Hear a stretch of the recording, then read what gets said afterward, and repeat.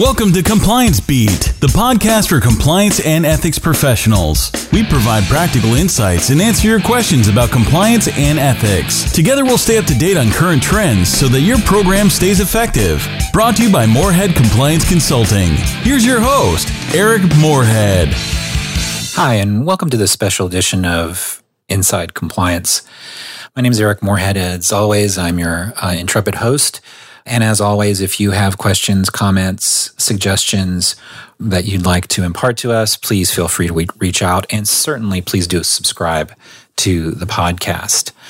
Initially, I had recorded an intro to an interview that I'm going to play for you here in just a few minutes between Adam Turteltaub from SCCE and myself, talking about the impending SCCE Compliance and Ethics Institute in Las Vegas. Subsequent to me recording the introduction, the events in Las Vegas, the tragic events in Las Vegas have unfolded. So I felt that it was probably important for me to acknowledge that when talking about going to SCCE, as Adam and I do in this conversation that you're going to hear that happened a couple weeks ago. But I didn't want to not acknowledge the fact that circumstances have changed for a lot of people. Roy Snell delivered a message to many people in the community about the event, about both moving forward with the event in the best possible spirit, but also acknowledging very, I think, appropriately and only the way someone with Roy's gravitas can do about such an event. Not to be too maudlin about this, but it is significant, and I think it's worth acknowledging.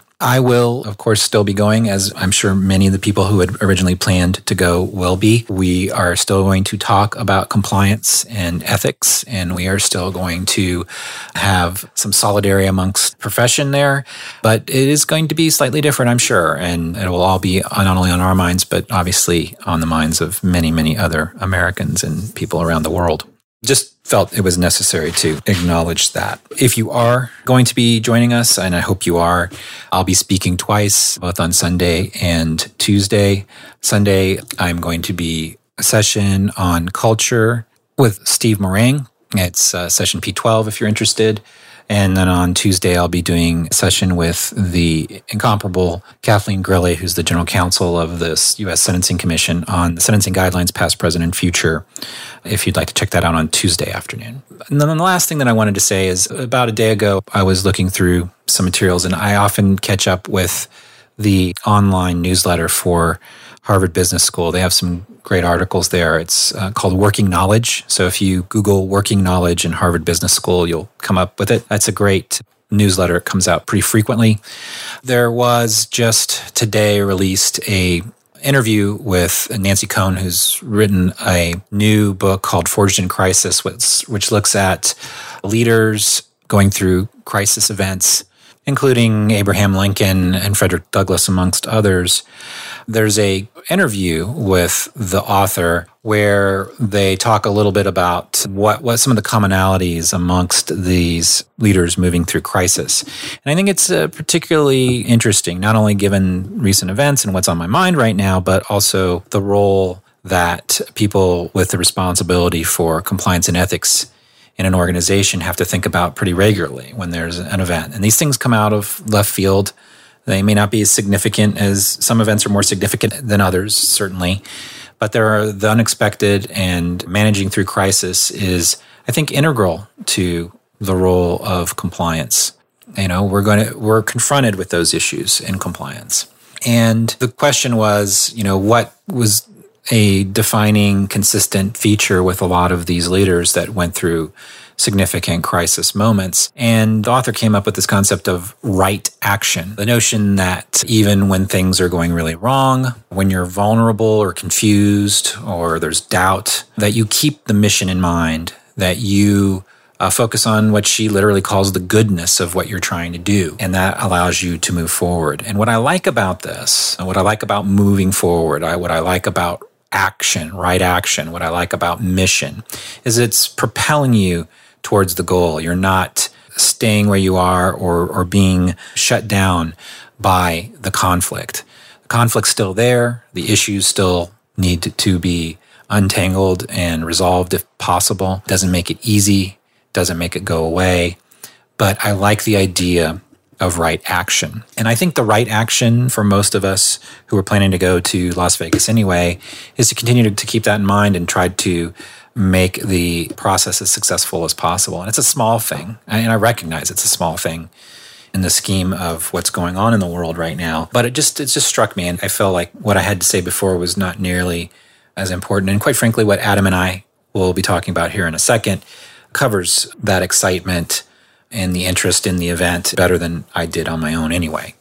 So I just wanted to say that. I wanted to acknowledge what's happened. It's very fresh right now when I'm recording this, but still move forward with right action, not only, again, in these small things like attending events, but in all of our professional activities and in our lives. So please, as always, let me know if you have questions, anything that you'd like us to cover in the future. Please subscribe to the podcast and please take a listen to Adam and I talking about the upcoming event. Thanks.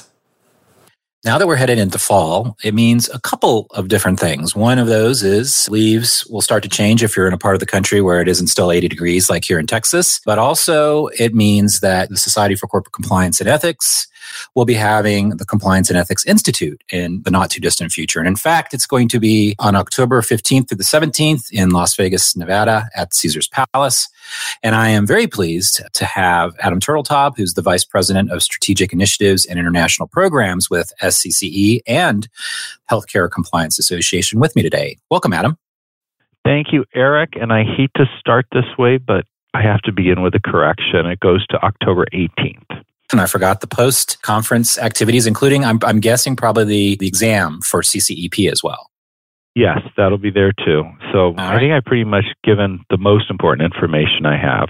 So it's all downhill from here. Yeah, exactly. One of the things that I find that is fun, though, about CEI is that you guys keep it interesting. And the way that the event is structured, the different tracks and the different topics that people can go to and attend is pretty unique amongst some of the other comparable compliance conferences that are out there. What are some new things that we ought to be for those of us that are going to be attending Las Vegas that we ought to be looking forward to this year? What are some changes and some new things? I think the one new thing that people don't realize is how much the speakers change year to year. Mm-hmm. I think we've looked in the past, and it's generally only about 30% of the people on the agenda this year were on the agenda last year. So because of that, there's a great change in the perspectives that you hear on an ongoing basis. And since we start from scratch in terms of the agenda every year, there's always new topics really reflecting what's going on now in the world of compliance and ethics versus a year ago or, 10 years ago if the meeting were really stale. So what we try and do is really tap into what's hot, whether it's, some issues stay like FCPA, though what the issues are changes. Mm-hmm. Things like modern slavery has become a new issue that we addressed, I think, for the first time last year. And we'll continue to do so, doing that. And then I think looking to the general sessions, that's this chance, with the keynote speeches to really get into looking at new issues and designed to be a bit more provocative. So, we've got two there that, I'd start by calling out in terms of looking to where things are going and how to change thinking is one, we've got Eugene Soltis, who's a professor at Harvard Business School, talking about his book, Why They Do It Inside the Mind of the White-Collar Criminal, where he's spoken to over 50 white-collar criminals and really got to know them well and help understand what the thinking is that leads to the problems there.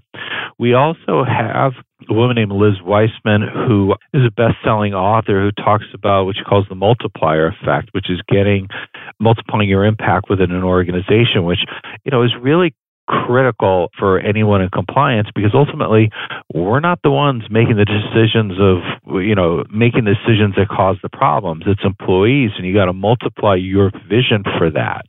Yes. And then finally, one other session that I think really is forward-looking, though, what's amazing is it's become incredibly current lately, is Mark Lannerman, who's an expert in information security and digital forensics, is going to be talking about not ending up another fish in the dark net out there.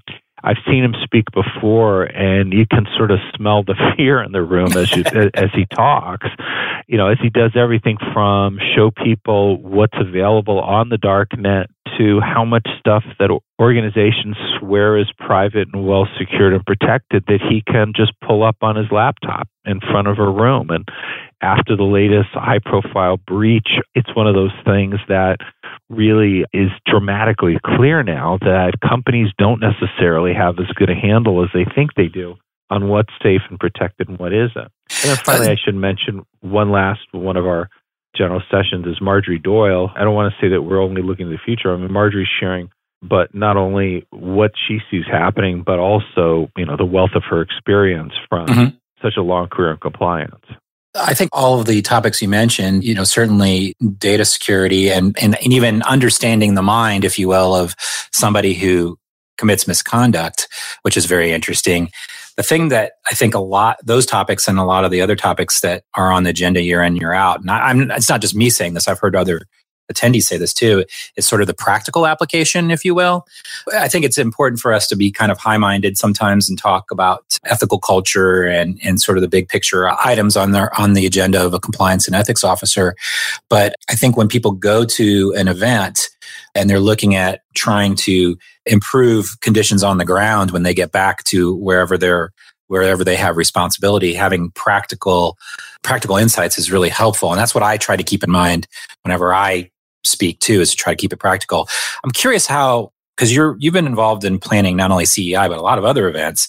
How important is that practicality aspect when you guys are considering an agenda and speakers and topics? It's huge. And I have to say it comes from two things. One is I sort of chuckle when I see agendas for meetings where everything's sort of pie in the sky and philosophical, because day to day a compliance officer's got a real job and you have to deal with the practicality. And I think if you look at the sessions, you talked about all the tracks we have on it in the program, they're all designed to be, eminently practical for all the breakouts during the day, whether it's looking at case studies, focusing in on the challenges of international, multinational corporations, looking at just compliance in the IT area itself.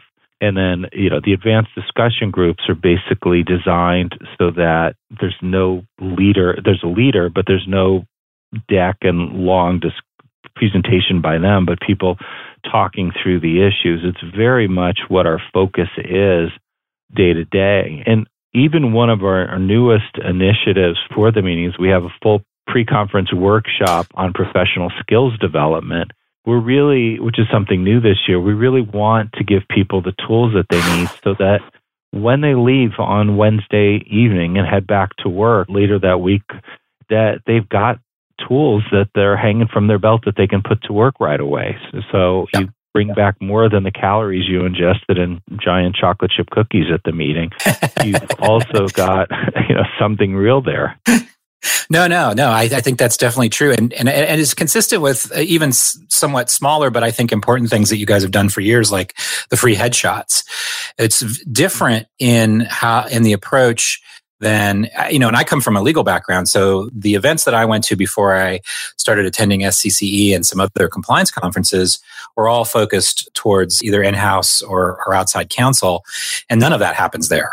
There's no, there is some occasional focus on professional development for the individual professional, but it's nothing compared to what I see available for compliance officers at your programs. And I think that's an important distinction. At least coming from a legal background, that's an important distinction. Yeah. Now, and I think it's a real one. Oh, yeah. No, absolutely. One other aspect of CEI that I do want to mention is it is the 16th annual Compliance and Ethics Institute. The organization itself, although it's not as old as its sister organization, the Healthcare Compliance Officers Association, has been quite successful. I think it's fair to say you guys have been successful growing over the long haul over the last 16, 17 years, but also particularly in the last few years. You also are clearly not the only compliance-focused membership organization out there. You have been intimately involved. In fact, your title used to involve membership. I guess it doesn't anymore, but I know that used to be part of your writ. Why do you think your organization, SCCE, has been as successful as it has? How have you distinguished yourself in a way to make that so? Well, I think there's two things. One is the stuff we can't take credit for, which is the market is growing at a huge rate. I mean, the number of compliance people there are around the world is just growing dramatically. And what's been interesting to see is I go to our programs, both in the U.S. and around the world, is seeing the spread of compliance. It's no longer the realm of just large, you tend to think of compliance originally as large U.S.-based companies, then it was large global companies. Now we're seeing small and medium-sized companies that might operate in just a few countries or even their home country, but they're parts of global supply chains. And because of that, there's the expectations that they need to have a compliance program from the people that they're selling to. And we're seeing that people, once they start this, are embracing them. And compliance professionals have real need. In terms of our success, I think a lot of it really is driven by the fact that we've been committed to meeting that need, both in terms of things like annual conferences that serve a lot of people different, by providing a lot of different topics where people can find an agenda that will fill their 4 days successfully, but also being there for them. I mean, it's been amazing seeing the growth of the academies. We did our first one back in 2008, right after I joined, and there were all of 17 people there, but we stuck through it. And, that one was in Zurich. Now our European academies are full, if not close to it. And we've got 2 of them a year. We did Amsterdam earlier this year. And as you and I are recording this, Spain is coming up next week. But, we've expanded now. So we've had one in Singapore, a Dubai Academy. We've been running them in Sao Paulo for years, and they've sold out so consistently that we're now adding one this year for the first time in Rio also. And, it's really the commitment to being there and being as inclusive as possible and trying to have programs available for everyone out there. And I think one of the other things that's been helpful is certification. When you look at all the other professions out there, credential is very integral to them.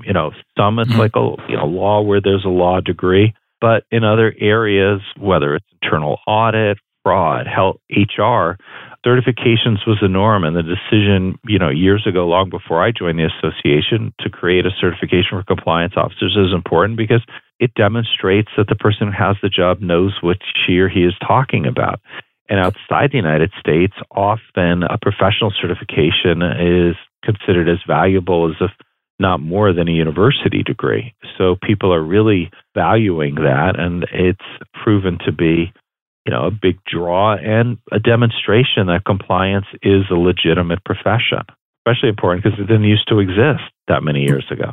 Well, and also I think, I kind of wish Roy was here because this is one of his favorite subjects. I think it also allows the profession to be distinguished from a legal job in a way that you really couldn't do before there was a certification. I mean, you could, and people were doing this job, but there was still this odd expectation, even from the government. And I've talked about this before. The Department of Justice was at least of 2 minds, if not more than 2 minds, in the past about who they felt should ultimately be responsible for compliance. Back when I was working at the Sentencing Commission, they were not sure. I think the question's not settled. We're still going to need Roy out there keeping up his end of the argument that this is not a legal, this should not be a legal position. But it's different. But it's much different than it was 5 years ago, for sure. Yeah, and I think there's a growing realization that yes, it absolutely starts with what the law requires, but so does getting a driver's license. The first thing you have to do is take a written test on what the law requires, but no one expects a lawyer to ride along with you, telling you exactly where to start and stop. And most of the job, and for compliance, it's communications, and it's persuasion skills, and it's systems design, and things like that, which are not about the law. Now, a lawyer can certainly do all those things, and there's a ton of really great compliance officers that are lawyers. But I think if you ask them, they tell you very little of the job it revolves around the practice of the law. It's really about human behavior. Yes. And also I think that the other big component that I've seen compliance officers that are tremendously successful that they've had is practical experience with the organization. And, that's true that you can have a lawyer that's been with the organization as an assistant general counsel or the general counsel in a small enough organization that understands the operations and the nitty gritty of how that organization works and what the business is all about. But, lawyers, like a lot of professionals, tend to be transient. And, you can't discount institutional knowledge and practical experience with business that you're trying to monitor as the compliance officer. And that's another thing that I think, like for instance, a perfect example is I know of a couple of really, really excellent top-notch compliance officers that are engineers by training that came up through the ranks of their engineering or consulting business, and therefore are subject matter experts on a lot of different aspects of the operations of the business too. And that's important to know. No, it's very important. I mean, you can't affect a business if you don't understand it, and likewise a culture if you don't understand it. And not, to do my last lawyer knock of the of the podcast, perhaps I feel justified in some of these. In this one in particular, sometimes lawyers are not the best at coming forward and acknowledging that they don't understand or know something. And so that can be particularly a double whammy if you have somebody who's come from the outside, has a legal background and may be very talented, but doesn't have a lot of exposure to the culture and the business operations of that organization. And sometimes people from that background may have some difficulty saying, look, I just don't understand. Please explain again. And that's sometimes the hardest thing for a lawyer to do, is to acknowledge that they don't understand something and that they need some help, because they're not used to all that. I can say is, I didn't go to law school and I have 2 children, so I'm used to being told I don't understand anything. So I don't have to worry about that. It's not unique. One other thing that I did want to talk about with regards to CEI, and it happens at other events too, but this is something that I've noticed at CEI over the years. And when last year was my first year as an exhibitor, and I'll be exhibiting again, a little plug for Morehead Compliance Consulting for those of you to come by our booth 700 if you're in Vegas. But some of the things you hear in the exhibit hall and in the hallways, it's a good short list of the things that are probably on the minds of a lot of compliance officers and people in the field. There's one topic in particular that I did want to ask you about because you just wrote about it recently, and that's the continuing concern that we see, certainly interest, if not rising to a level of concern that many people have about compliance officers having personal liability. And as I said, you just wrote about this recently. Kind of curious. I think this is going to be a topic that's going to be discussed in the hallways and amongst people. It has been for a while, but I'm just kind of curious your 2 cents on that and some other issues that we might be hearing people talk about in the hallways this year. Yeah, it's definitely a vexing issue, and it's one that is keeping people awake, I think, at night, partially because we keep seeing headlines about compliance officer arrested, indicted, convicted, whatever. The hard part is when you look at the headline and then you look at the story, and sometimes you got to go a little bit beyond the story. You realize that it's not often what it seems. In fact, it rarely is. For one, it typically focuses on the securities industry. Yes. And as huge as that business is, that's not the corporate compliant world. And they've got a different set of obligations, including certain statutory obligations. And they have an opportunity to run afoul of them that a regular corporate compliance officer, as you and I and the listeners know, don't have that situation. Often they're complicit in it, in the wrongdoing. It's not like they said don't do it and were unable to affect things. They were part and parcel in it. They weren't really compliance officers. The organization just gave someone that title because they had to put somebody's name on a form. One of the more recent ones that we spotted was a story about a compliance officer. I think it got convicted. And even reading the story wasn't enough. You had to go look at the underlying things that the porter was sourcing to find out that the person who was billed as a compliance officer for the security firm, it said was part-time. Well, actually, he was a lawyer working outside whose job was filling out mandatory reporting forms and wasn't doing them well at all by the story, that was writing down data that the person who provided him for said was a guess and said check with someone else. And according to the story, the person didn't actually do. So the data was fundamentally wrong. Well, I don't know too many compliance officers who that's what their job is. Yeah. I do think, with all that said, this is never going to be an easy job. There's still always going to be the situation where compliance officers will see wrongdoing, try and affect it, can't, and then it gets to the point of, do I stay or leave the organization? But the sort of risks that you read in the headlines versus the reality for your typical corporate compliance and ethics officer, there's just a huge gap there. And I think it's unfortunate that people are creating this distracting fear that's keeping people from doing their jobs and making it harder and dissuading good people from joining the profession. No, I totally agree. And I see the same sort of connection between what the real role of the individual is and their complicity in the underlying misconduct or covering up the misconduct, which is, as we all know, the cover-up is usually worse than the actual crime. And the other good example of that exhibited both of those factors was the VW case earlier in the year. The gentleman who ended up, I believe he was charged, I know that they were looking at him, was an engineer who happened to have the job of sending some required information over to EPA and I believe state of California. And he had compliance in his title, but I think it was a real stretch, like in some of these other cases, to actually call him a compliance officer. This is one of his many roles, and it was not a role that he obviously didn't take too seriously until now. And then the second piece of that puzzle is he knew the information he was sending was not accurate. So... No, there's funny stories. There was one story about somebody who was, was again another compliance officer, in trouble, and the person's job was processing checks. I mean, there's a lot of people who do that.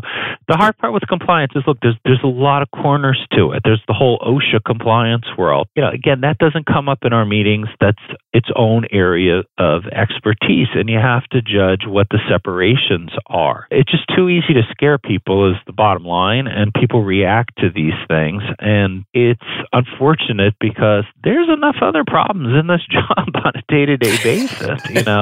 You have to say no to people who don't like being told no. You've got to think through what the risks are, and there are huge risks out there in the world.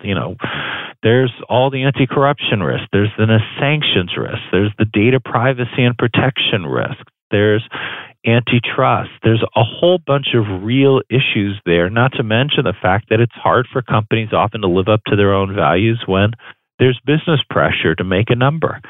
And that's a big job. And it's a shame when you get people distracted from doing that job. Yeah, no, I think that's right. And it's a balancing test. You don't want to have people paranoid and not understand what the real risks are. I mean, after all, we're all supposed to be learning about risks and approaching our jobs in a risk-based manner. So understanding risks and how to properly gauge your response is an important part of being a compliance officer these days anyway. But by the same token, I think you have to be, in your mind, you have to be ready to make a hard decision because there will come a time, it may not have happened yet, but there will come a time when we see compliance officers facing consequences when they didn't act when they should have. It's pretty clear, given the way executives who have made those sorts of decisions have been held responsible. There's no legal reason why a compliance officer making the decision not to, for example, to report to the board of directors when they are, completely aware of misconduct or a violation of the law, that they're going to be held to the same standard. I think that's, again, understanding the risk, knowing exactly where you have responsibility and what you need to do about it is key to it all. Yeah, and we can all speculate that there, will be a time when someone who, I and the listeners consider a compliance officer like them gets in trouble. But right now, the gap between what's being reported and what the reality is just enormous. Well, and not for nothing, I think it could be also a sign that the people that are assuming these roles are doing their job. One of the things that, the question has come up before, more often it came up in my prior life when I was a outside lawyer working for organizations that were undergoing investigations internally or had other issues. But there's a lot of power in somebody saying no or saying we really shouldn't do this. And I think that there's the assumption that, business pressures and other factors will steamroll the better intentions of a compliance officer or anybody else that's putting up the stop sign. But to kind of end on a positive note, I've seen plenty of occasions where maybe something's happened, but once compliance or an in-house lawyer or somebody else got involved and said no, that was the end of it. And that's how we got involved from the outside, is because they recognized they had a problem and they had to address it. So I think there's hope that one of the reasons why we haven't seen too many of our comrades in trouble yet is because they're doing their job. That may well be it. And, truthfully, in terms of saying no and dimensionalizing it, somebody actually gave me a piece of good advice with a resource we already provide. For all of you who are on our mailing list, every year we send out what we call our scalendar. It's our annual calendar that lists corporate scandal dates on it.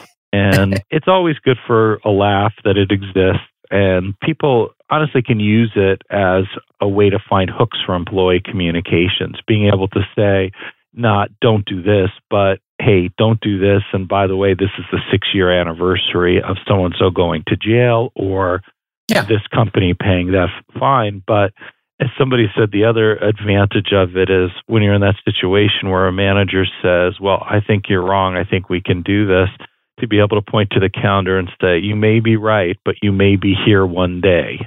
Yes.